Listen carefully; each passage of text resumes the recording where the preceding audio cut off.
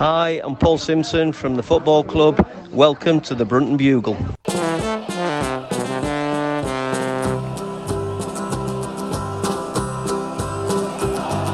we come, blue and white, and we're looking good. You'll be in for a fight, and we fight pretty good. Getting goals is our job, and we get goals good. Looking good, we are Carlisle United.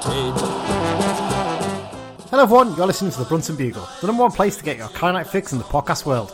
I'm Lee Rooney. And I'm Mike Booth. Christmas comes early for United fans as the Piatics deliver a present for Simo, a club record signing. We discuss the arrival of Luke Armstrong, review the draw with Northampton, and look ahead to the first two festive fixtures against Cheltenham Town and Fleetwood Town. With a pass so true to Boulder Stone and Clark's in view. There's a cross and a run. The old one too. It's a weird one, isn't it, Mike? Because it was a much improved performance at the weekend, and you'd think that's what we're going to be talking about mostly, but actually, there's a hell of a lot to cram in the news section, isn't there? I think that's probably going to take up a decent chunk of today's show, isn't it? Because there's been quite a lot of exciting things happening in the last few days, isn't there? Yeah, definitely. It's been a very good... It's been a much more positive week, shall we say, after what happened at Blackpool the previous weekend. And there was a much more positive feeling leaving the ground at the weekend, wasn't it? Even with that late equaliser for Northampton. Yeah, it's weird. I didn't feel overly robbed by them getting the equaliser because it wasn't a game that I can stand up and say, look, we deserve to win that. We didn't deserve to lose either, so I think a draw was probably the fair result, and it wasn't overly cheesed off, really. Yeah, no, absolutely. So to fit in as usual, obviously we will be doing the news where we'll be covering the Armstrong signing and the fans forum that recently took place earlier this week. We'll then be looking back at the Northampton game for a little review of that, and then we're going to be previewing the first festive fixtures against Cheltenham Town at home and Fleetwood Town away on Boxing Day. We haven't got any behind enemy lines lined up at the moment, as we record this a bit earlier in the week, so I'm hoping to get a couple sorted. If I can, I'll get them sorted and we'll put them out as a separate episode, but we'll have to wait and see with that one. So before we get started, I've got to remind everyone, our sponsor this season, once again, for the third season in a row, is the Carlisle United Sports Club London branch. They do some fantastic stuff for the club in terms of fundraising, and they also do great stuff for sorting out tickets for away games for exiles and away travel as well and things like that, and recommended pubs. Yes, they've basically, you can join them wherever you live in the UK, you don't have to, or even the world. You don't have to live in London or the South East. Jacksonville, Florida, we keep saying it. If there's any Jags fans listening in, get yourself signed up to the London branch. You can find out more about the London branch at the website, carlisle.londonbranch.org. Right then, Mike, no question for this week, have we? So let's get straight in. I've got a question for you. Oh, go on. Do you want to do a question now, then? Yeah, go on. So the last time that we played Cheltenham at home under Paul Simpson was January 2006. We had two Carlisle players scored that game in a 1-1 draw. One scored in the right end, one scored in the wrong end. Who were they? I think I know the answer to this. Should I do it now, or do you want to wait? Oh, go on, we'll do it now. I feel like I know the player who scored the own goal. I'm pretty sure it was Kevin Gray. Yeah. And was it Danny Livesey that scored the goal in the other end? Michael Bridges. Is it Michael Bridges? Okay, well, there you go. For some reason, I was convinced it was Danny Livesey. I thought it was the two centre-backs scoring either end, but there you go. Nice little question there for us, Mike. I'll maybe think of a Fleetwood one we can do before the start of the second half of the show anyway. Well, let's get into it. News. There's only one place to start, isn't there?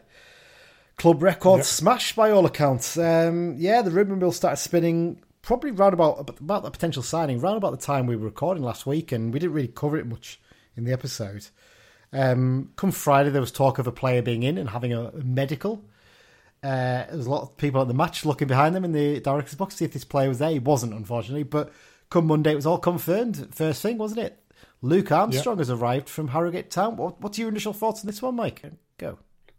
Yeah, it's obviously a player who we've known about for a while, and I actually believe Simo when he says that we've known about him for a while. And I think when we signed players like Dinzay, we had the manager saying, "Oh, yeah, there's a player that it's been on our radar for some time," and you don't really believe him. But I think it's very much what we need. It'll hopefully help the ball stick up that end a little bit more, and it's a real sort of statement of intent, I think.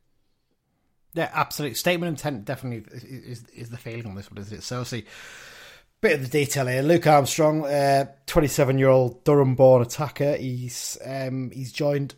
We don't know how long the contract is yet. I'm going to guess it's going to be 3 years at least. You'd think if we're paying good money for him, it's going to be a longer contract. But he's going to join on the 1st of January. He can't play on the 1st of January against Port Vale, but he can play against Exeter City on the 6th of January. He's going to train with us though prior to then, isn't he? Basically, Simo said at the fans forum that what they've done is they've sorted out the insurance so he can train with us, and even though the deal won't officially be signed till the 1st of January, so we're covered there basically. And it's very exciting times. You know, he started out at Middlesbrough, which is obviously a club that his dad quite famously played for, Alan Armstrong. That's one of some of the middle-aged fans will be hearing that thinking, "Oh God, Alan Armstrong's son's playing for us." That tells me how old I am, because I feel that old because I remember his dad playing. But yeah, so he started at Middlesbrough, having had a little spell at Cowden Beef and Blythe Spartans. He came back to Middlesbrough. Then he had loan spells at Gateshead and Accrington. Went to Salford. Didn't really work out at Salford for him. Had a loan spell at Hartlepool where it was really successful. Had average 1 and 2 for them in the National League. And then moved to Harrogate. And at Harrogate, he scored 29 goals in 103 league games. Should be said, only 1 in 12 this season. But obviously his season's been quite disrupted, hasn't it, Mike? Because he was set for a big money move on deadline day, wasn't he? To Wrexham. And Wrexham seemingly are the ones who cocked it up, aren't they? Well, I think the issue was that it is technically an overseas transfer, so it needed more time for the paperwork, and but I mean their loss is our game. I've enjoyed some Wrexham fans on Twitter doing the whole we didn't even want him anyway routine. It's been brilliant. They're like, "Oh well, he's clearly a bad egg. Look, you know, he's down tilted in his back." I don't think he has down tilt. I get the impression it's the manager's choice to not play him. I think the managers took one look and gone, "Look, the lad's just missed out on a move where he probably was going to potentially quadruple his wages." You know, he's big money move to a club that's really on the up, but that's fallen through. Of course, the lad's head's not going to be quite there. That's just the reality of it. If it especially when it happens that late as well, when you think it's done. So. Yeah, I kind of feel like, I understand why, and I think from what Simon Weaver said, he said, "Look, I just took him out the firing line. I said, look, you're going to move in January anyway, so let's just take a step back from this and keep you fit at the very least." And interestingly, I don't know if you've seen the comments today from Simon Weaver on that one, Mike, but he's been saying how impressed he was with United and how they dealt with it, particularly Greg Abbott, and said how professional the whole dealing with the Blues was for the move. So it's good. It's good to hear, isn't it? And I mean, it does sound like Greg's contracts have helped a little bit. Obviously, he spoke to Paul Furwell. From what Simo was saying, what happened with the transfer was that we did try on deadline day, but he was way out of our price range. And then obviously we've now got a bit of money to spend, and he spoke to Paul Furwell and said, "Look, I think he's out of our price range, the price you want." And Paul Furwell, by the account, said, "Well, maybe not. Come and ask us, and let's talk about it." And it seems like they've basically dropped the price or what they wanted, understandably. The suggestion is there's no details out there, but the suggestion is £250,000 plus add-ons, which would be near enough double our previous transfer record. Yeah. As you say, a real statement of we are going to keep this club in League One this season, isn't it? Yeah, definitely. And to be honest, it wouldn't surprise me if that transfer record wasn't there for very long. But yeah, it's like you say, real statement of intent, and he's what we need, isn't he? That it's that end of the pitch that I think all right, we've been conceding goals, but we need someone to keep the ball at that end a little bit to ease the pressure on the defence, and I think he'll do both of those things. He's very good at that, isn't he? That's the thing. Well, he scored that goal against us, didn't he, in the 3-3 game that me and you went to, and he was a nuisance all evening that day. And he's a big lad. He puts himself about. He wins a lot in the air. All the stats show that clearly. He was fourth top scorer in the league last season behind Dennis, I think. And I think he was the third top player on WhoScored.com in terms of all the stats and that sort of stuff. Obviously, Moxon top that, so he's a quality player. The Wrexham fans making out they're not us. I mean, it's just nonsense, that, isn't it? Basically, they missed out because their club cocked up, and we've benefited from the cock up because Harrogate clearly weren't very happy about that, and they were like, "Oh well." I think it's very pointed, the comments that Weaver's made about how we've dealt with it. That gives you a hint as to how the deal's been done, doesn't it? So I think so. Fantastic stuff. The first of many, by the sounds of things. So look forward to seeing him in action in January, and he's off to be in training. I'm guessing he'll probably be introduced to the crowd at the weekend, maybe before the game. I'd hope. Possibly. So, be nice to see. Let's round up the fans forum then now, Mike.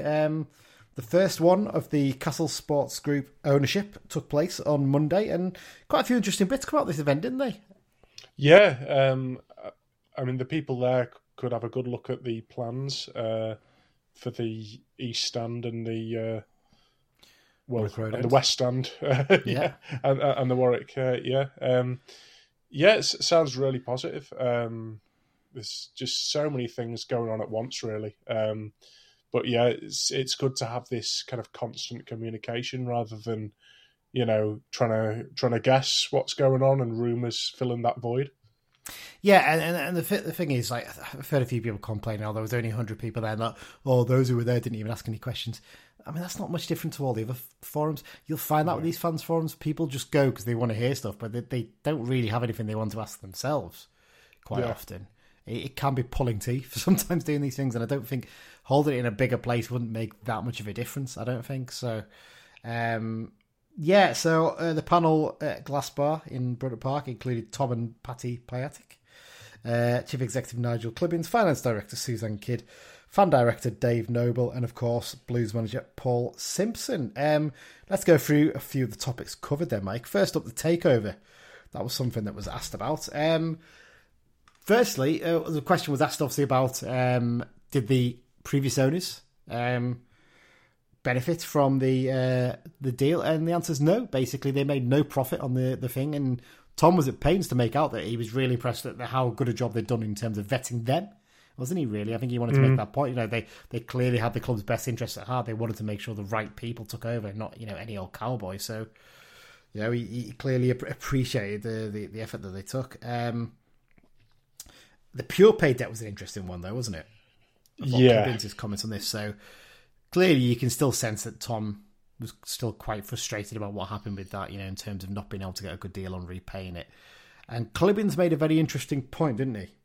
Yeah, that we were very much in danger, like under that debt, basically. And I mean, it looked, reading between the lines while he was speaking, I think he probably had a few sleepless nights over it while it was hanging over us. Yeah, I mean, he looks so happy sat on these panels now, doesn't he? He looks like he's finally, I'm able to actually do something in this club, and I can actually move things forward. And there's so many exciting plans coming in. It's really good to see. But the interesting thing I thought he said in the pure pay debt was he basically said that one of the problems when they were negotiating was that there was rumours of other bidders, and we've all heard about these. And that allegedly those rumours and those other bidders were used as collateral by PurePay to say, well, leverage. Sorry, that's the word. Yeah, leverage to basically say, well, we want the full amount. They're going to pay the full amount. So potentially, in the nicest way possible, those other bidders have potentially cocked up as saving a bit of money there, possibly. But it's done now, so it's out of the way. We don't have to worry about it. Thankfully, that's the most important thing. Transfers. So obviously confirmed that Armstrong is the first of likely several players coming in the January window. Not looking to force anyone else, Timo said, didn't he? Which is an interesting one. He wants to have a bigger squad size, doesn't he? Which, I mean, fairly big squad already, but he clearly wants to have a bit of a decent number of players in the club. Yeah, I mean, I think that there will be players who are certainly made available. Obviously, Corey Whelan has had... Well, there were bids for him in January and in the summer, but location-wise, there weren't decent clubs for him. But I think if a Tranmere or a Crewe or someone came in for him, I think he needs to be playing football, to be honest. I'm a fan of his, but he needs to be playing football. Yeah. He's been a really good servant, hasn't he? And I think it's one of those ones where I kind of feel like if Simo did say that one of the players he'd like to bring would be a centre-back, I think at that point, that's when sort of I think Corey has to take a step back then and go, okay, if I want to play football, I've got a chance in January to get myself a club signed up for next season and not have to wait till the end of the summer. I can imagine that'll happen. And he'll go with our best wishes. And look, he's great in that Charlton game when he came in for that one game, just to do a job, and probably a bit unlucky not to feature in the games after that. But yeah, I think he's one likely to go. I do wonder if Daniel Butterworth might be one of them, possibly. Yeah, possibly. Well, I mean, maybe... I was just going to say strikers is a position that we're top heavy for. I know Butterworth isn't really a striker, but you'd maybe listen in that. Yeah, I think they said it. Well, should Ablade still be here when he's back from injury? I think we'll have 7 forwards on the books. Yeah, and obviously Plange, his loan is up in January. Potentially, he might end up going back to Palace. We think there's probably a half decent chance of that. He's got better in the last game, but I'm still not convinced we'll keep him on. Ablade's tied down to the season, and Simo reportedly really likes him. And yeah, I mean, on top of that, you've got, like I said, I think your spine, but there's going to be a spine of 3 players that'll go, which will be Whelan, Butterworth, and Harris, possibly. Not necessarily saying they'll go permanently. Maybe Butterworth will go out on loan, possibly, but I just have a feeling he'll want to get a few of them out, but then the rest I think he's keen to keep. But Butterworth's on a 2-year deal as well, isn't he? Yeah, that's hence why I think that might be more likely to be a loan unless he really wants to go permanently. Yeah. Which could work in our favour because, we've always said there's a player in there with him. Yeah. And if he can go to League 2 and unlock that, then we all benefit. Definitely. And Tom made a really interesting point, didn't he, about Simo's sense of value, didn't he? I think he was really impressed with that. The fact that Simo's not money like it's his own, yeah. Exactly. He's very frugal. He's not a case of I'm just going to throw the money out there. He's pleased he's got a bit more money to spend now, but he's not just going to go and spend it willy-nilly for the sake of it. So that's a really good thing to see as well. Facilities. So obviously was an interesting one. The search for land for a new training ground continues. They've visited about 2 or 3 sites, I think, now, possibly. But obviously, in terms of round Carlisle, there's not many places that don't flood in a flat. So it's limited options, but it sounds like people are really helping them in the community as well, which is a really good thing to hear, isn't it? Mm-hmm. Yeah, definitely. And one thing that impressed me really is that these questions about facilities, Simo was answering a lot of them which leads me to think that any kind of training ground that we build or whatever, he's going to have a big part in this. He's worked at St George's Park, and at big clubs as well. Yeah, he's worked at big clubs, Premier League training facilities. So I think he's going to have a big say in how it looks. Yeah, absolutely, which is what you want to see. And Simo did give a bit more detail there, actually, didn't he? He talked about the fact that, people are wondering, why do we want a 20, 25 acre site? Well, not a lot of that can be buildings. It's mostly pitches. Because the thing is, at the moment, we use Coldew School and French Fields at Penrith for the youth academy setups. And we have to pay for them as well quite a bit. And it costs money. So, we want a place of our own. We want to have all the teams in one place. At the moment, initially, it would be the first team and the under-18s. But the idea is to get the academy up there eventually and the women's team as well. And get the women's team and the women's academy team, because it sounds like the women have set up a development team, aren't they? Which is really good to see. So that really, really encouraging that he talked about it as one club. And we're very lucky to have someone like Simo who sees that bigger picture, isn't it? And he sees the long term of the club, not just his own future there. So it's really encouraging. So that sounds good. The news about Brunton Park was quite interesting as well, wasn't it? They published the details of what's going to happen in the East Stand, and it looks like it's quite well progressed in terms of planning for it, and ideas of what they've got. Because to go from that in a few weeks to basically they put out plans for 8 boxes to be set up in the East Stand, didn't they? That will be in above the the bits that have been empty for ages, where the camera gantry currently is now. I wonder if they'll stick with the camera gantry there, or they'll move it back over to the west side, possibly. It might be something to look at. Because the problem with the west side was it needed a lot of work to be done on the gantry to get it up to standards and get it fixed. So I wonder if now they've got the money there, well, we might as well actually do that and move it back over there.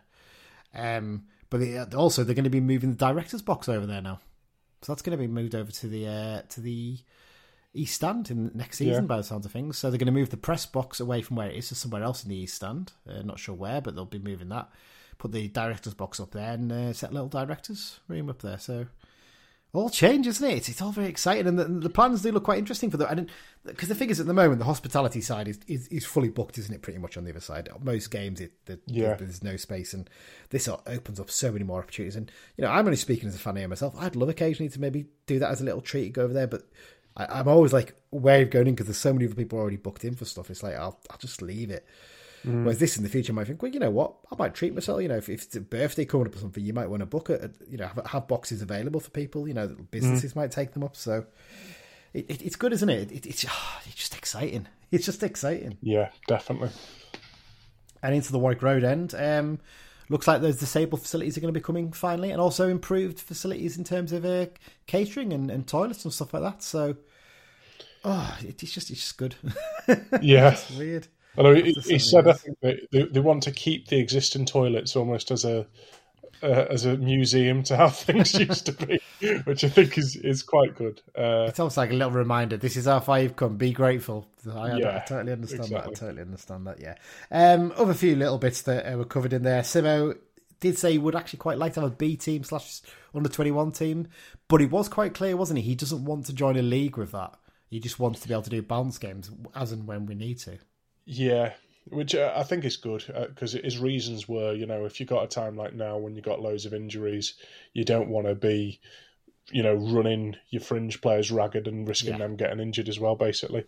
But yeah, I think it'd be good because since we ditched having a proper reserve team in a league, I know the leagues weren't that competitive, but a lot of our kind of under 18 players, it's a hell of a leap from under 18s to first team. So if there could be something to bridge that gap a little bit, I think that'd be good. Something that gives the likes of Max Kilsby and Kai Nugent a bit of time to develop, so they're not having to, you know, that 1 year and the pressure's all on to do it in that 1 year and show you're capable. You've got the chance to basically go and say, right, I can actually do this at under 21 level, and then you get your occasional chances in the trophies and things like that, don't you? So that's the hope. Other points, basically, there's only a couple more really. No plans to reinstate the matchday program. Sounds like the poster thing they're doing is doing quite well. And looking to recruit another first team coach in the near future. I thought that was, they didn't really say that, but Simmer sort of said, I need another first team coach, didn't he? And like, okay, yeah, interesting. Yeah, so, well, we always used to have another one, didn't we? But yeah. I've kind of got a little bit mixed up in recent years because strength and conditioning coach is one thing, and you've got I feel like goalkeeper coaches in recent years have done a little bit more, haven't they? Yeah. But yeah, I think it'd be good, and we've seen so many players who, to be honest, have gone downhill since joining us. So it'd be really good if we can have players really improving and I do wonder if that going from strength to strength. Just throwing an idea out there. I wonder if that's one of those sort of things you look at with Paul Huntington maybe for next season. Say, how will he be player coach? You know. Then there's not as much pressure on him to play, and there's a chance for him to develop as a coach. And I think he could be, obviously, if he wants to be a coach, I don't know, but I think he could really be a fantastic coach. I think he's got all the abilities to do it, doesn't he? Well, so, I mean, Jamie Devitt last year did quite a bit with the ladies' team, didn't he? Yeah, that's true. You even get someone like him involved, possibly. Just a couple of little bits of news, just tickets-wise. 3,500 Salford Wigan is the latest update. Fantastic effort, that, 500 left, and we could potentially get 800 more, but it looks like we're going to get very close to selling out that 4,000 at least anyway, because no tickets on the night. We've been told that, Mike, haven't we? So you've got to buy them in advance, so make sure you get them if you need one. And the extra away tickets are going on sale shortly, so they're ones to keep an eye out for. Right, let's get on to it then, Mike. Time to look back on the Northampton game. Carl United 2, Northampton Town 2. It was a little bit of that's just typical, isn't it? A much improved performance, playing so well, and then they go and do that, don't they? And concede a late goal. It's very typical Carl United, isn't it? Yeah, definitely. But I mean, something I've long thought is that if we're in a relegation dogfight this season, we're probably not going to stay up safely with 7 games to go. It's not the Carlisle United way, is it? So we're going to have to make things a little bit difficult for ourselves somehow. Yeah, it's very typical, isn't it? There's never an easy kind of way of doing things. We'll talk a little about a bit of the match experience later, because it's the first time you've been up since all the improvements have been done. In terms of when the team selection was announced, it was pretty much the team that Adam and I predicted, wasn't it? When you look back at it, we pretty much what we expected. Jack Robinson pushed into midfield, as he had done for the second half against Blackpool. Jack Armour back in at left back. Jordan Gibson back into the start 11, and him and Plange either side of Garner up front. And I think when you look at the players who are available, it made sense, didn't it? The only one you'd maybe suggest was Plange for Edmondson, but actually Plange had a fairly good game, as we'll talk about. And I think it was probably Pat Planger's best game for the club, to be honest. yeah, I think probably up there with the Wigan game when he came on against them. He had a really decent second half in that game. But that's, you're probably right, probably near enough one of the best games he's had, actually, which is good to see after what happened last week at Blackpool, really. First half early on, I thought we were fairly comfortable in the game, weren't we? I think for the first half an hour or so. Had a couple of little chances. Plange had a couple of opportunities, one particularly put over the bar. Didn't feel like we're in trouble, did it? No, and then we conceded. And it's happened so many times this season, where we've conceded in games. We weren't bombed under pressure, but we just conceded a sloppy goal, and then the pressure's on us to get ourselves back in it. So the goal obviously comes from McWilliams, very good play for Northampton, down the left, gets down the wing, cuts inside, hits a shot that goes sort of through McGeouch's legs, but McGeouch was quite close anyway. And then, do you know what? I didn't think there was as much of a flick, but look, Holy should still save it. He should still keep it out. But it does take a flick off John Mellish's foot right in front of Holy, and Holy has set himself to claim the ball as if it was going straight to him. He then has to react quickly, but he doesn't react very well, does he? That's the problem, really. So I think there's an element of I have got a bit of sympathy for Holy, having watched it, because I think the deflection is not that far away from him at all. But I still think he's a good enough keeper to push that behind the post, isn't he? Yeah, I think if Holy was on the bench and it was Anderson that did that, you and me would be both saying that he should be dropped. I get that. But to be fair. obviously, we don't have any realistic backup at the minute. No disrespect to Gabe Breeze, but yeah, it's getting to the point now with Holy. He's had a lot of these instances where someone say it's a mistake, someone say it isn't, but they keep on happening. And I think ultimately, if our goals are to be Championship or higher, we're probably going to need a new keeper. Yeah, at the very least, we're going to need some strong competition for him, I think, aren't we, going forward? Well, let's get into the second half and talk about United's equaliser. Well, I was going to say as well, with that goal, there was the Mellish deflection, but Emmanuel was massively out of position, which put McGeouch into that kind of right-back slot, and McGeouch wasn't going to win that battle for pace, was he? That's not his game. So I think there was a few sort of errors in the lead up to it, but ultimately it's the goalkeepers that always gets punished. No, that's absolutely right. Let's get into the second half then. Let's talk about Jack Armour and his equaliser. I don't think there's any debate. He didn't mean it, did he? No, I don't think so. But if you watch it again, if his cross had gone to where I think he wanted it to go, we had a man running in at the far post. It was Edmondson, wasn't it? I think, actually. Couldn't have to get on the end of it. I think it might have been, So, yeah. But, if you're not in the final third and you're not trying to put balls in the box, you're not going to get luck like that. Yeah. So, you make your own luck, and it's not as if we didn't deserve the goal. So, yeah.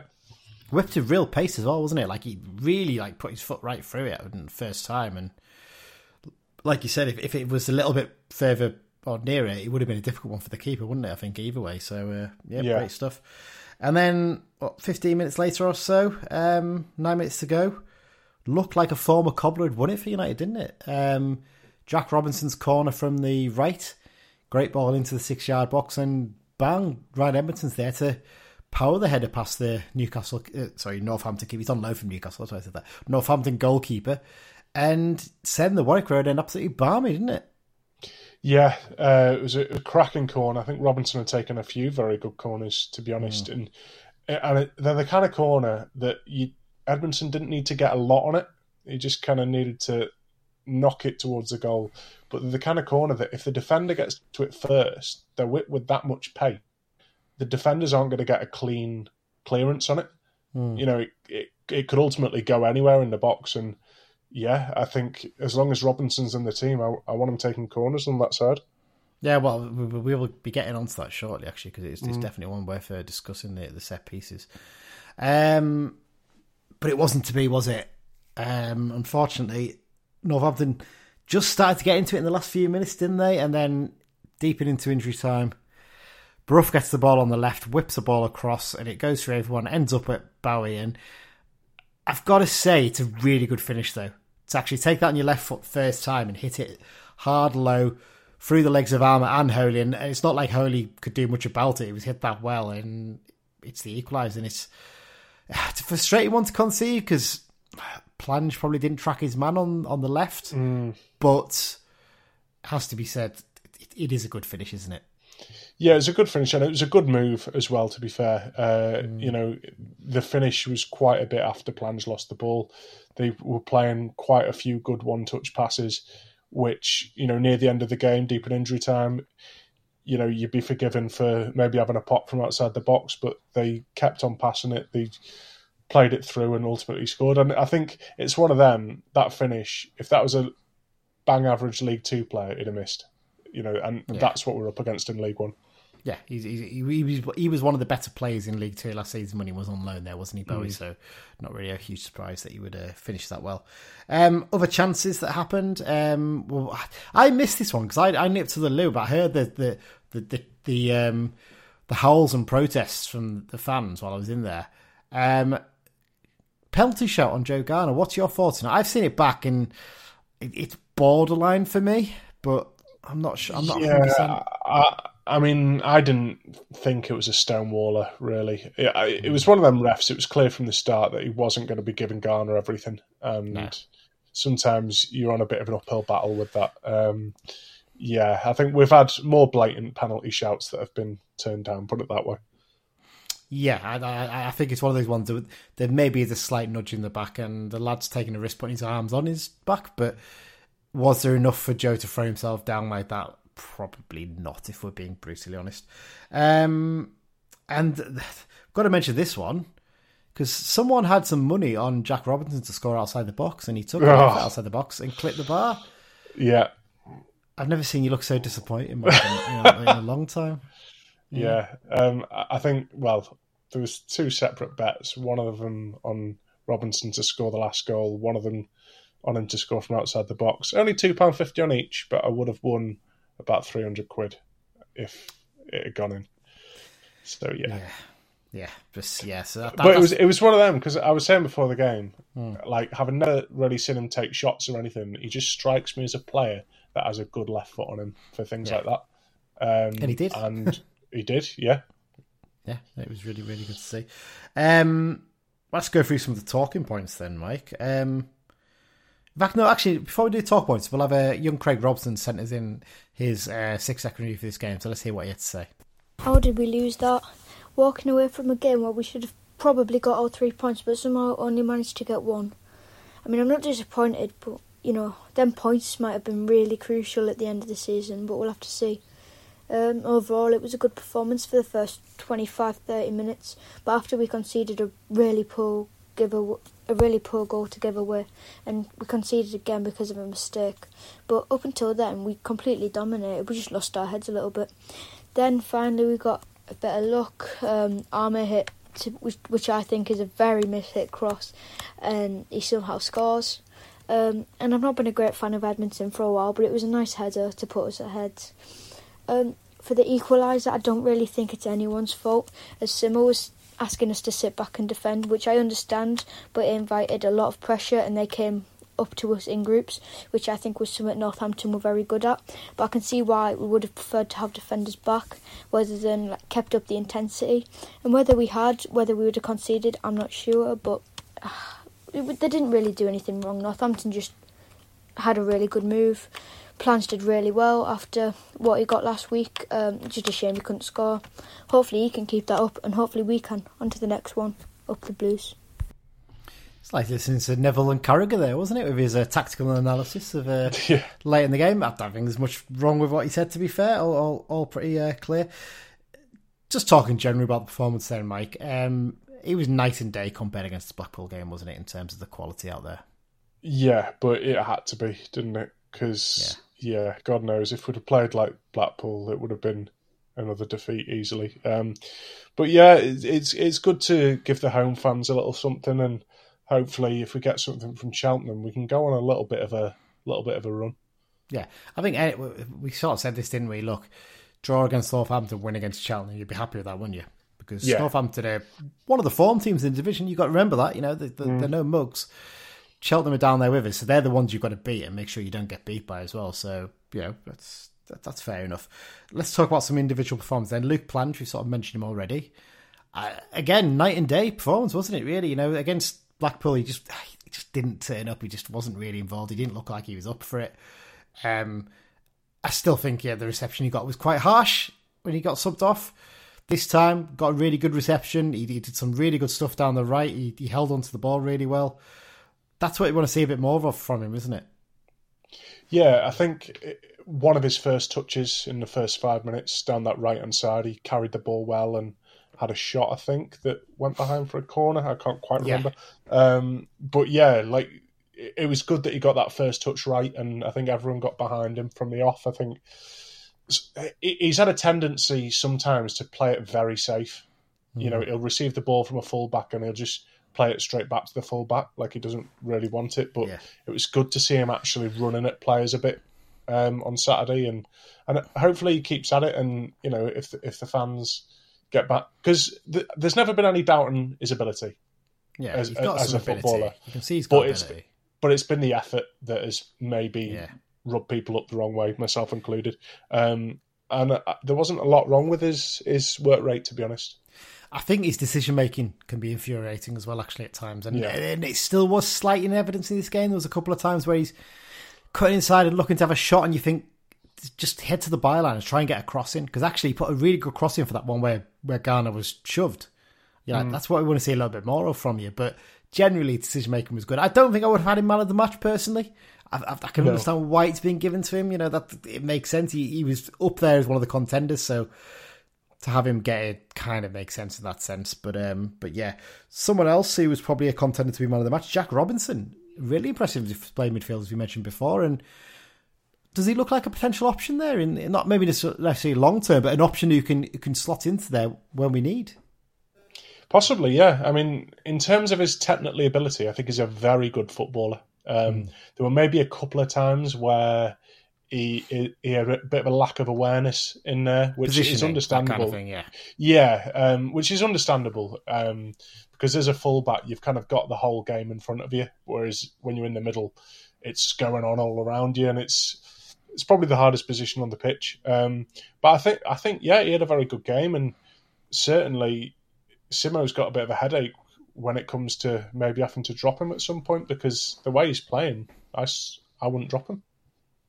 No, it's going to be interesting to see what happens. Obviously, Moxon potentially is going to be fit for this weekend's game. So, what does he do there? Does he drop Jack for it? I think he probably is likely to drop Jack for him, but does he, or does he maybe look to bring out McGeoch or McCalmont for Moxon possibly? Well, as well, I've noticed that Jack Armour's form has gone up a level since Robinson has been sort of in the first team, which is good.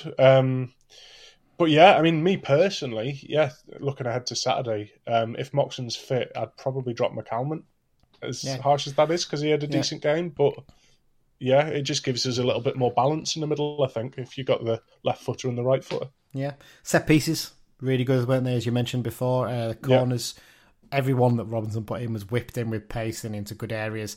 Even Gibson's from the right were pretty good as well, to be fair. And I've never been that convinced by Jordan Gibson's corners, if I'm honest. So that was really good to see. So I think, to be honest, if Moxon's back in and Robinson is in there, just mix it up with the two of them, can't you? You can have a one on either side. So that's really good to see.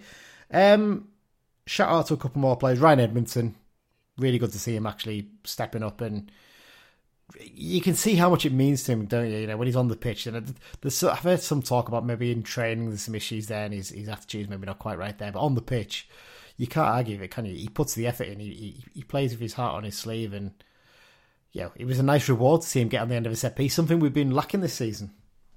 Yeah, definitely. And I think Adam touched last week that he's a bit of a passion merchant. He'll get the crowd going sometimes. And we touched last week about how Plange's body language on the pitch hasn't always been the best, but Edmondson for doing things like that. And in terms of body language on the pitch, I thought Jordan Gibson was very, very good in that he always wanted the ball. He was always wanting to make things happen. He put in a lot of yards as well, but that yards isn't the only story. You need to sort of want to do things with it, and both him and Edmondson both seem to really want to do things with the ball. Yeah, no, absolutely. That's exactly what we want to see. I'm going to give you a little shout out to John Mellish as well. To be fair, I know we always give him a shout on this show, but I thought he was fantastic again, and I think that shows just how much he's stepped up this season. There was a great stat that I think not the top 20 copied me in on Twitter, which I'm going to have to go and find now. In terms of what he's done this season, most tackles and interceptions, isn't it? I think he's like third. Yes, in the football league. Let me. I'm just loading it up now. It is good radio. This, isn't it? I know it's not radio, but there you go. List of the players to make 30 plus interceptions and win 40 plus tackles in League One this season. Noah Kenner, 40 and 57 from Shrewsbury Town. Ethan Eraheno for 32 and 37, and then John Mellish 31 and 46. So he's a little bit behind the others, but I have a feeling they're both midfielders possibly. So I know he's played a little bit this season midfield, but he's been a centre back most of it, and he's been fantastic, hasn't he? Really, in the way he's just slotted into whatever role he's given, and he's one of those ones. Even with the takeover happening, you can see him staying long term, can't you? Definitely. He's shown a lot of maturity as well. We all love a bit of kamikaze John running up and down the pitch. Yeah. But as a centre-back in a two centre-back pairing, and he's shown loads of that, which is great to see. Yeah, it's fantastic to see really the way he stepped up in terms of his performances. That pretty much sums it up for the Northampton game. A quick rundown of the League One results from that weekend. Barnsley won, Charlton won, Bolton won, Bristol Rovers 2. Bit of a surprise on that one, wasn't it, really, to see Bristol Rovers get a win there. Good start to life. Matt Taylor's the manager there, isn't it, at Bristol Rovers. Cambridge 2, Blackpool 1. Obviously, our game against the Cobblers was a draw. Our opponents this weekend, Cheltenham, they lost 2-1 at home against Leyton Orient. That was a hell of a loss for them when I tell you the details of that in a minute.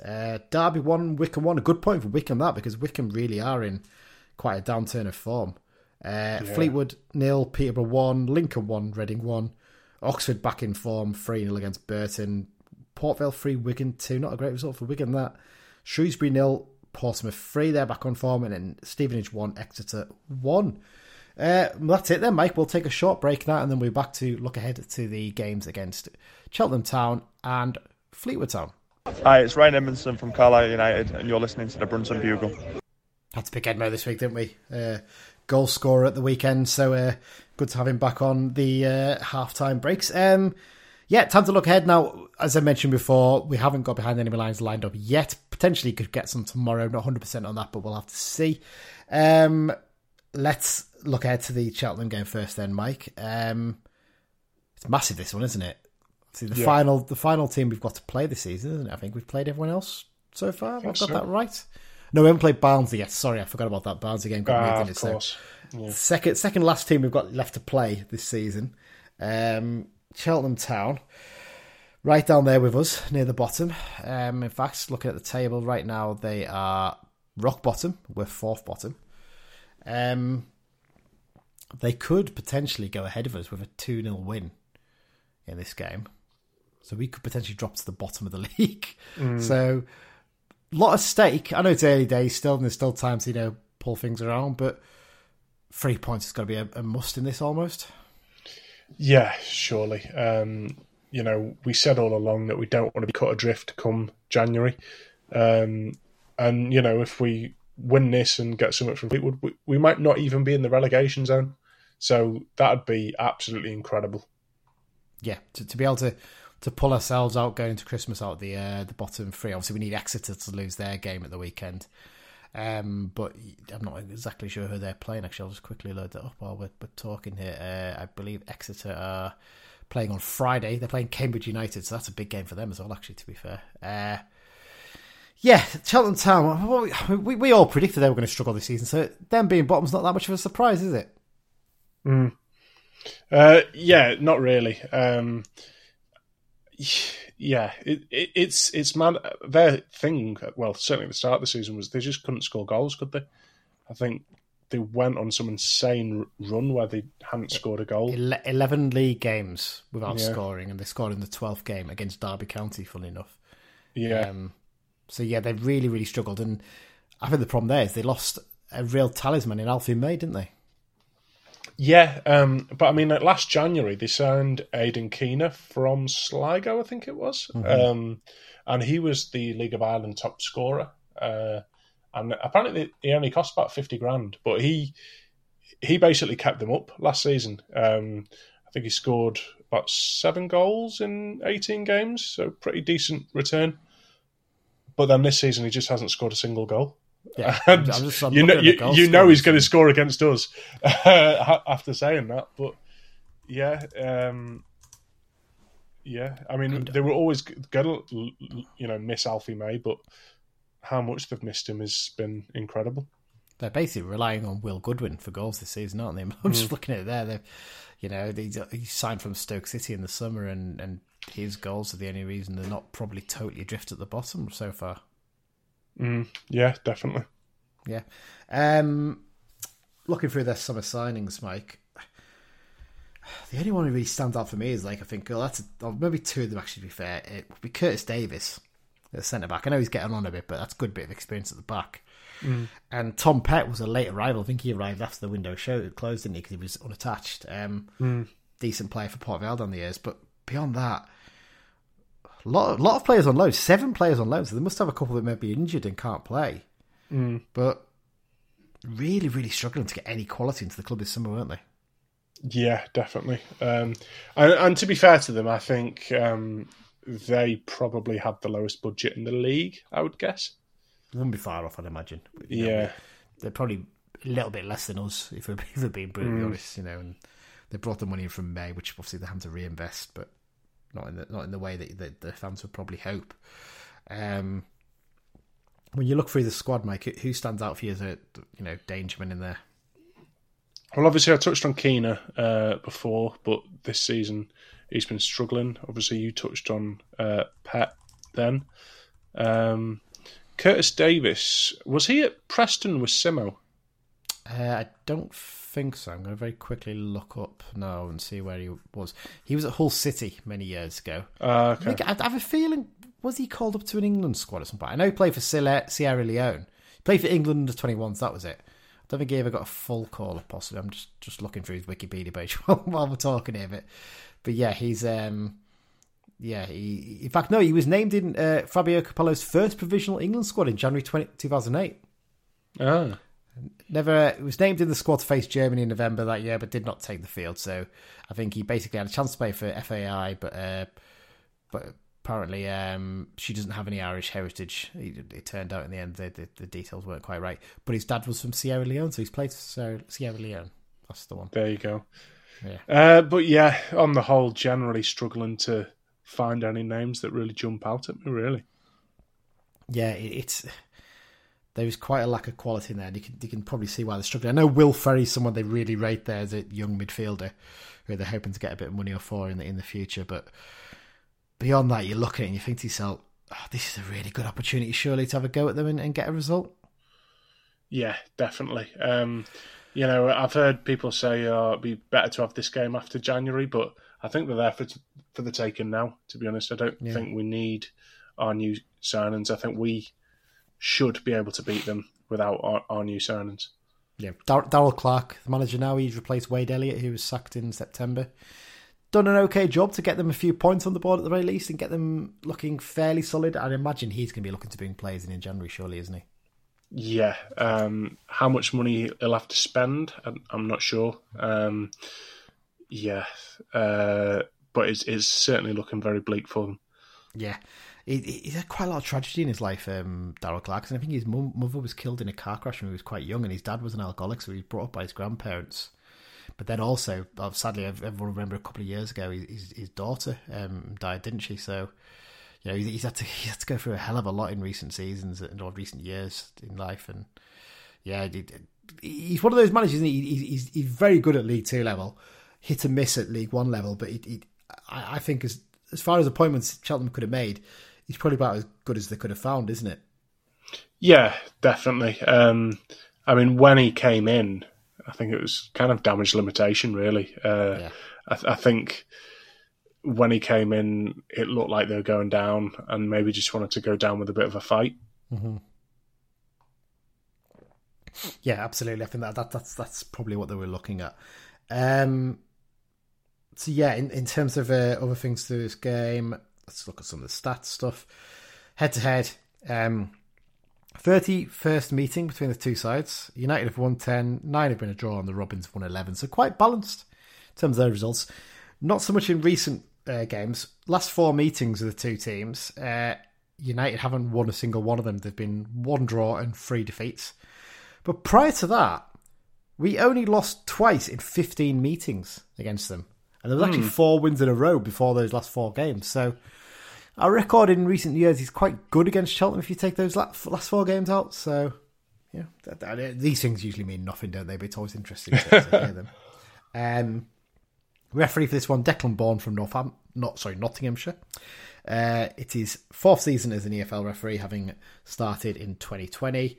Taken charge of 12 games so far this season, handing out 58 yellows and 3 red cards. Last season, he handed out 103 yellows and 9 red cards in 27 games. And the last United game he took charge of was the 0-0 draw at Walsall last season, where former Blue Hayden White was sent off for a pretty horrendous tackle, if I remember rightly. Not like he's got a reputation for that, is it really, White? But no, yeah. I think he was from what I recall, he was quite poor that day.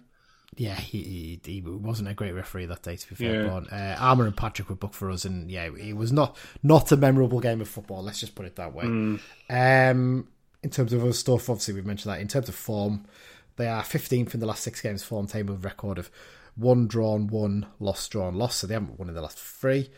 Results-wise, if you go back, I mean, they've been beaten 5-1 by AFC Wimbledon in the FA Cup, which is not a great result, but last time out against Leyton Orient, this must have been a real sickener for them, even more of a sickener than ours was, because they were 1-0 up going into the 89th minute, conceded a goal, and then deep into injury time, one of the Orient lads takes a shot from the edge of the box, and it's one of those ones that takes a huge spinning deflection, and the keeper's gone completely the wrong way, and he just has to watch as it bobbles into the far corner. And you imagine, and they were down to 10 men from the 18th minute of this game for 2 early bookings.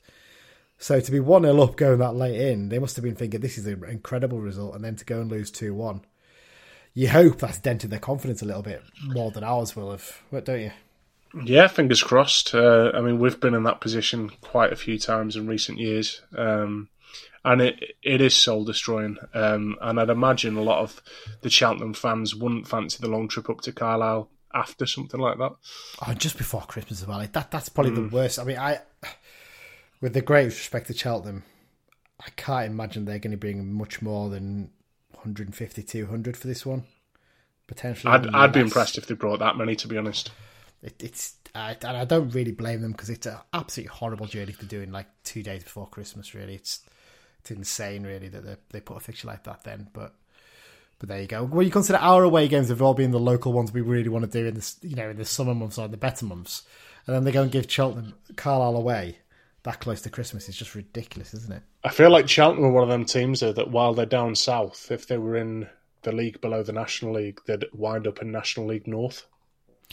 Yeah, they probably would with the ridiculous way it's set up now, aren't they? I think, well, Gloucester are in there, aren't they? So that would make Gloucester's pretty much exactly across the motorway, isn't it, from it? So yeah. Right, let's look ahead to this game in terms of United, because we'll do this now, because obviously in terms of Fleetwood, the Cheltenham game will have been out of the way by then, so we can't really talk about United for that. So injury wise, it's looking a lot better, isn't it? Really, by the looks of things, we're going to have Charters, Ellis, and Huntington available for this match, Mike, and it's just going to be nice that, in a weird way, to be able to leave players out of the squad for the game. Yeah, definitely. I mean, obviously, the youth lad that we've had on the bench the past few games, Fitzpatrick, you'd imagine he'd sit out, but it's hard to think who else would sit out. Well, you look at it. I think in terms of the starting 11 and formation, I think I'd be amazed if he didn't more or less stick with the same, with the possibility of maybe Moxon coming in for someone, maybe for McCalvin. At a push, maybe you'd put Edmondson in for Garner, because Garner wasn't quite as effective against Fleetwood, but I reckon against Northampton. But I think he'll stick with Garner for this one, probably. Yeah, I think Garner's got enough credit in the bank to, not let one poor performance take him out the team. So let's say we think maybe Moxon in for McCalmont, possibly, for this one. Yeah. Yeah.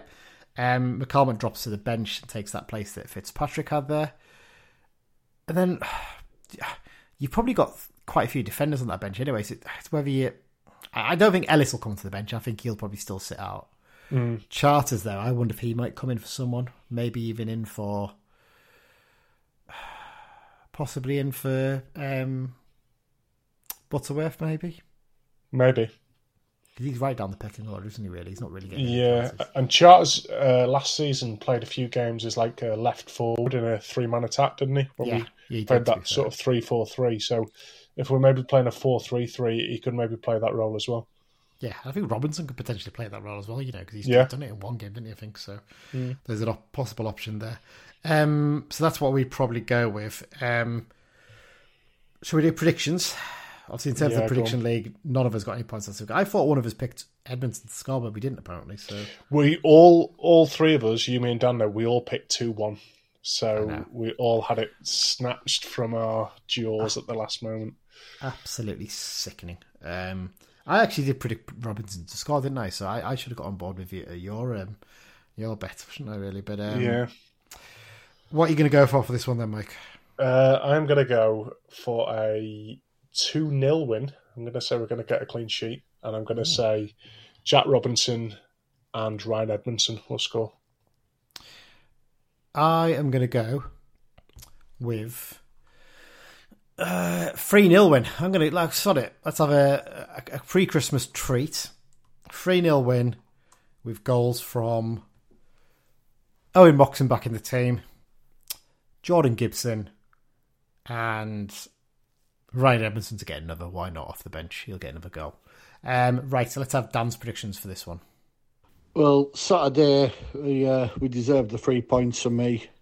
A little bit of a cruel kick at the end, but the upturn in attitude bodes well.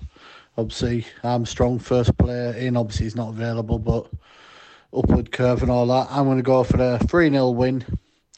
Edmondson to score again. I think he might get 1 or 2 on a little roll now. Gibson and John Mellish. One away from predicting exactly the same as me there, wasn't he? When he started saying that, I was like, oh, don't say Moxon as well. So there you go. So me and Dan are very much like a hive mind at times, aren't we, with these sort of things? so there you go.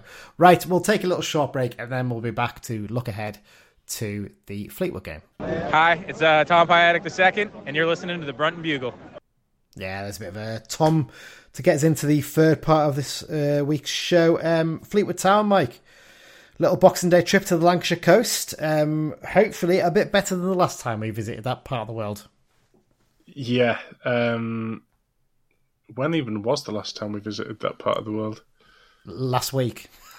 Blackpool.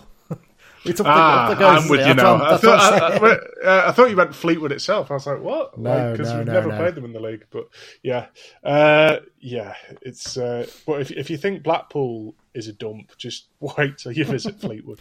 Come on, we have Fleetwood fans listen to this, Mike. Let's be fair here. To be fair, I've been a couple of times. It's a suburb of Blackpool, isn't it? At the end of the day, so I'm sure they'll hate us saying that, but it practically is, isn't it? It's on the tram route, so that's the way it should be looked at.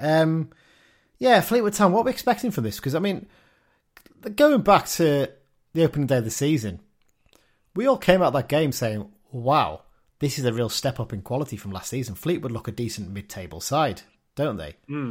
We couldn't have been more wrong. Yeah, it's been weird, hasn't it? They've had a lot of nonsense going on off the pitch. And I think that's filtered through to the pitch, really, because, I mean, you look through the team and there's quality in there. Well, I mean, look at the attack, Mike. You'd have 2 or 3 of those players from there, wouldn't you? Probably. Well, we would have done at the start of the season. I mean, Jack Marriott's an obvious one. He scores goals for us. Jaden Stockley's always been a really good player at this level. And even Kabongo Schminger on loan from Peterborough United. He was a proper hot shot at non-league level, wasn't he, at Chesterfield and Boreham Wood? But so yeah, exactly. And even you look at the midfield, Danny Mayer, he's a good player. And then defence. We like the look of Josh Earl, didn't we? When we were that opening game of the season, we were really impressed with him on the left side of their defence. And even Sean Rooney's a player. Do you know what? If we actually are looking to sign players from this level, and if they're willing to sell, I'd go in for Sean Rooney. I think he's a really good player. He plays right right back, right wing back, doesn't he? But he can play further forward, and I think he'd be a really good addition as well. There's a lot of quality in that squad, and I think we were talking to a friend before the game last week, weren't we? We said Brendan Woodoo as well in midfield. He scored the goal against us, and he's always looked a really good player. Yeah. And somehow it just isn't working for them this season. And I think you're right. I think that off-the-field stuff is filtering down a bit. And an example of that is Jack Marriott was supposed to be, potentially leaving to Oxford, wasn't he? I think in August. They had a couple of bids knocked back for him. And he scored a few goals, but do you wonder maybe if he's a little bit unsettled by the fact that they didn't sell him in the end? Yeah, probably. I think as well he's a southern lad, isn't he, Marriott? Yeah, some Luton. No, Ipswich. Sorry, we had him on loan from Ipswich when he. Yeah.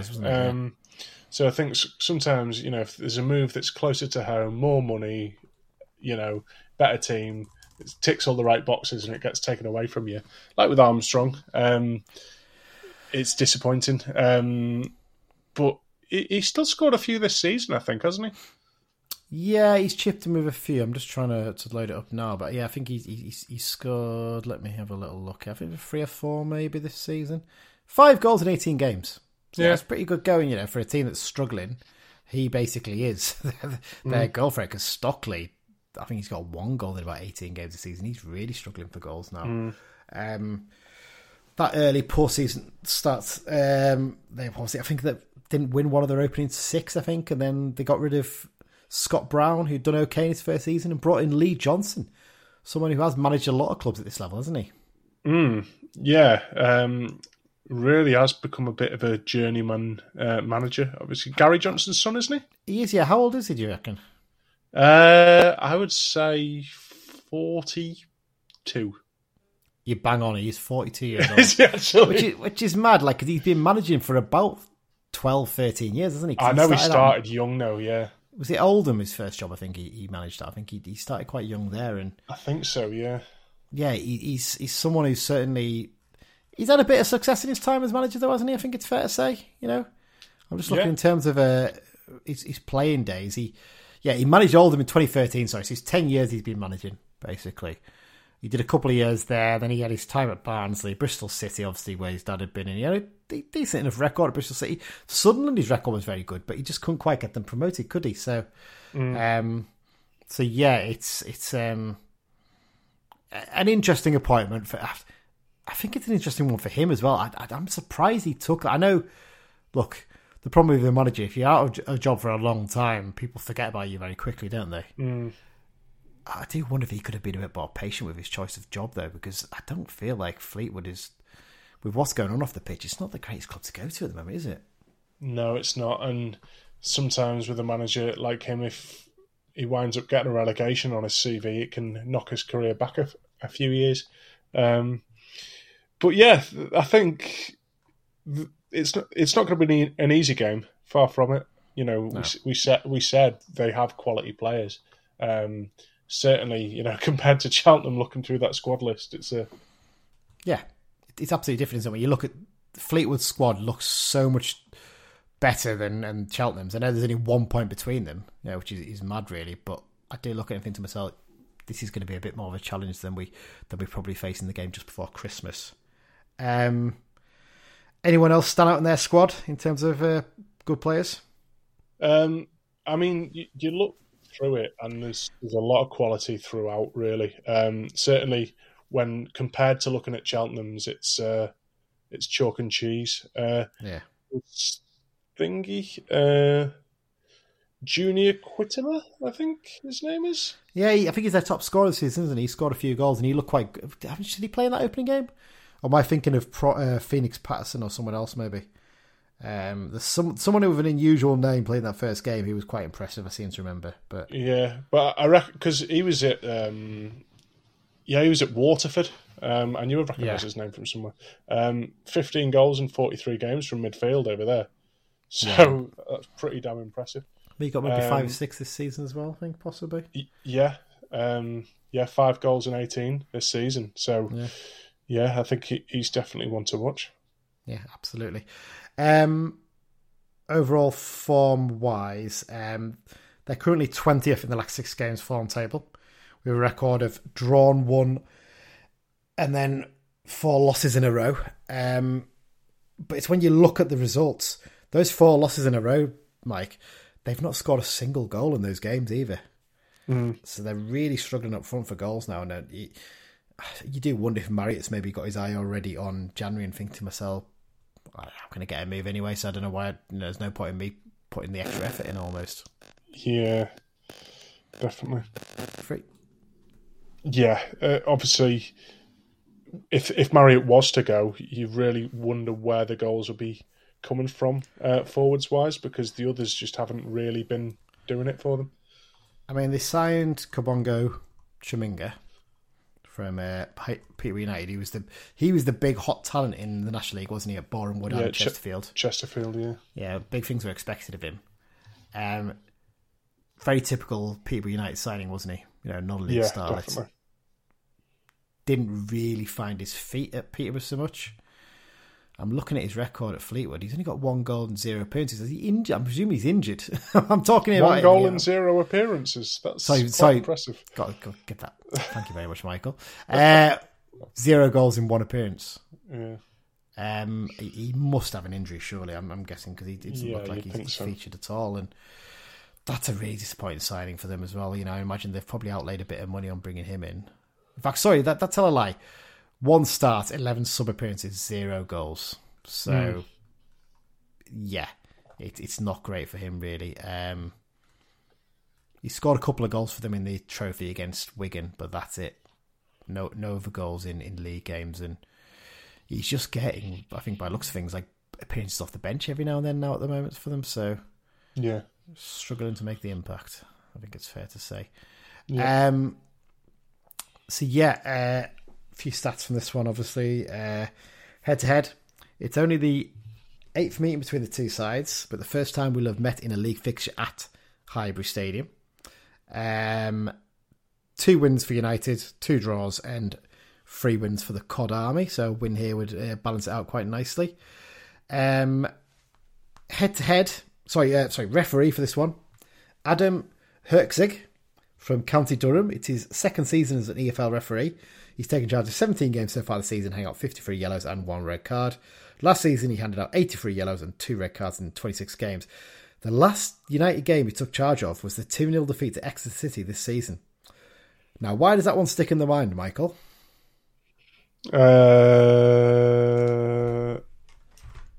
He should have sent off Dimitri Mitchell for 2 blatant bookings. Of course, yeah. In quick succession, and he didn't. And Mitchell then went on, obviously, to go and score the 2nd goal in that game. So, one to keep an eye out for that one. Maybe he can return as a favour and actually give someone a booking who didn't deserve it in this game, maybe, if we're lucky. Anything else to cover on this one? I think that's pretty much it, isn't it, really, in terms of all that sort of stuff. Last time out, they lost 1-0 to Peterborough United. Should say that Derek Asamoah's son, Melis Asamoah, came off the bench in that one. Obviously, Shaminga couldn't play in that one because obviously he's on loan from Peterborough United. But yeah, 1-0 win for Peterborough. It's not looking great for Fleetwood at the moment. Predictions for this one then. What are we going for? I'm going for a 2-1 win. I think Joe Garner will get a goal against his former club. And I'll say Owen Moxon as well. I'm going to go 2-0. I'm also going to predict Garner to score for that reason. It's his former club. There's a temptation to go Edmonton 3 games in a row. Just, him proving a point with the new players coming in. But now I'm going to go for Big John. And I think Big John will be on the wind-up for that game for some reason as well. I don't know why, but I think he will. So, yeah, let's go for Garner and Big John in a 2-0 win. Here's Dan's predictions for this game. Again, another battle at the bottom. but one we're more than capable of winning. Fleetwood, they're not much of a team. I think it's there for the taking if we go positive attitude, hopefully following a win against Cheltenham. So I'll go for a 2-1 win, and I'm going to go for Joe Garner and let's have another Jack Armour goal. He seems to like picking similar results and scorers to us, doesn't he? I don't know what it is. Dan's almost telepathic. He can work out. It's just weird. It's very weird indeed. Right, let's do the X-Files section to round things up then, Mike. A few bits to cover this weekend, though. Quite a bit in there. Got to give some credit to John Coleman from the News and Star for some of these, because I did spot them in his article he does about X-Files, so this is just giving a little roundup of those. Let's start with the trophy winner, James Tavernier. He scored the only goal of the game as Rangers beat Aberdeen 1-0 in the Scottish League Cup final. It wasn't a penalty.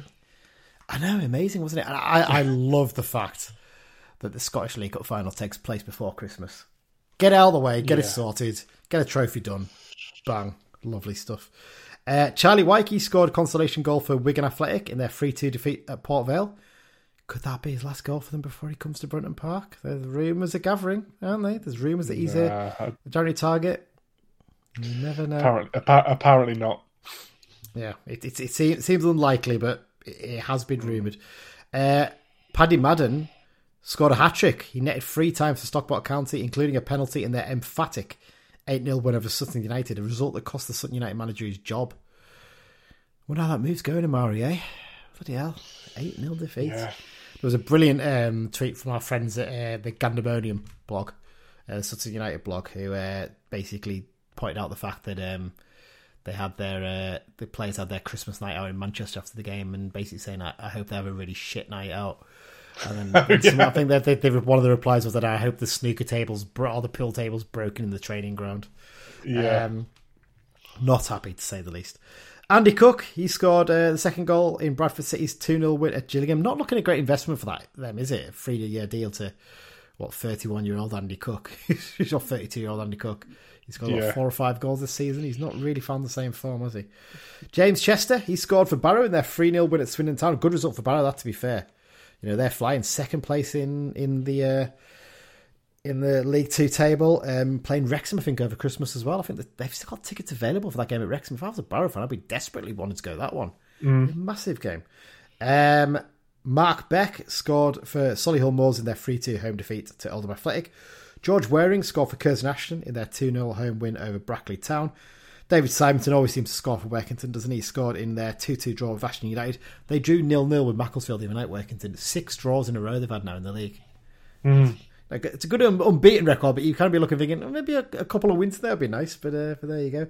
Nick Ballardo, I think he scored his first goal for Morpeth Town in their 2-2 draw with Basford United. Charlie Barnes, his first goal for Lancaster City as well in their 4-2 win at Stafford Rangers.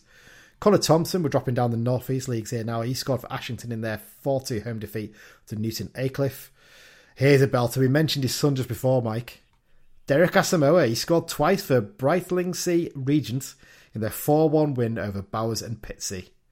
That's proper South East London sort of non-league names there, aren't they? Yeah, he's got to be about 45 now, Asamoah. 42, 43, I think he is. 42, something like that. Okay. Yes, he's not as old as you think, but still, to be scoring at that age, though, at that level, still is quite impressive, isn't it, really? So there you go. Yeah, he's probably still faster than me. Yeah, and finally, Gavin Riley scored for Queen of South in their 3-1 win over Edinburgh FC. I've left the midweek stuff in from last week. That's not relevant, Mike, so don't worry, I'm not missing it on purpose. And finally, just a couple more bits. Stephen Schumacher, he has left his role as Plymouth Argyle manager to take on the same role at Stoke City. I'm not sure how much of a step up this is, you know, because a lot of managers are really struggling to get Stoke out of the Championship and turn that club around. And Plymouth seems to be a club really on the up. I know they're not flying high in the Championship this season, but I just feel like I'm not convinced that's a great move for him. What do you think? I think Stoke will have a lot better resources. Yeah, and I suppose it's near to home, isn't he? Because he's from the Northwest. I was going to say, much nearer to home. So, yeah, I can see why he did it. The Plymouth fans aren't happy with him. But obviously fans never are when a manager leaves a successful team, are they? So yeah, and I suppose Ryan Lowe backed up his decision, didn't he? And Preston are flying high in the Championship as well, so it just happens, and I'm sure they'll attract some. Leighton Baines was the name I saw linked with the job. It's an interesting one, isn't it? Out of nowhere. And finally, this is one you pointed out to me, Mike, that I'd left out the running order. Luke Joyce has announced he's going to retire from football at the start of January. After 700, 800 odd games as a player. Fantastic career, really, really impressive. Yeah. He's playing his final game for Radcliffe, funny enough, against his former teammate, Danny Granger. He's going to be playing against Workington, isn't he, for them over Christmas. So all the best to Luke. I mean, got some brilliant memories. I mean, that goal he scored against Crawley stands out, doesn't it, really, as the goal of the season he scored. And yeah. Great. And he's got a role lined up at Brentford, apparently. He is, going to work. Lee Dykes is there. Lee Dykes, yeah. Lee Dykes and Stephen Presley's there still, isn't he? I think he's got some sort of role there too. So really, really good stuff. All the best, Luke, to the rest of your career. We'll have to try and get him on the pod at some point and talk about his career, won't we, really? Because you're going to have some tales to tell, I'm sure. Well, that's it then, Mike. That's his episode wrapped up. I tell you what, guys, we're letting you in behind the curtain a little bit here, but this has been a nightmare to record this one because we've had some real connection problems. I think we're looking at potentially changing our studio provider in the new year to something that might work a little bit better, but we've soldiered on to make sure you've got something to listen to before Christmas. And like I said, I'll let you know if we're going to get to behind enemy lines, but it's looking unlikely at the moment. I think it's fair to say. Yeah. Well, there you go. I think that's pretty much it. Over Christmas, we'll do a review of the two games, and we'll do a preview of the game against Wigan and the New Year's Day game against Port Vale. We'll do them together as well, so we'll get that sorted next week. But all that's really left to say, Mike, is thanks everyone for listening, and up the Blues. Up the Blues.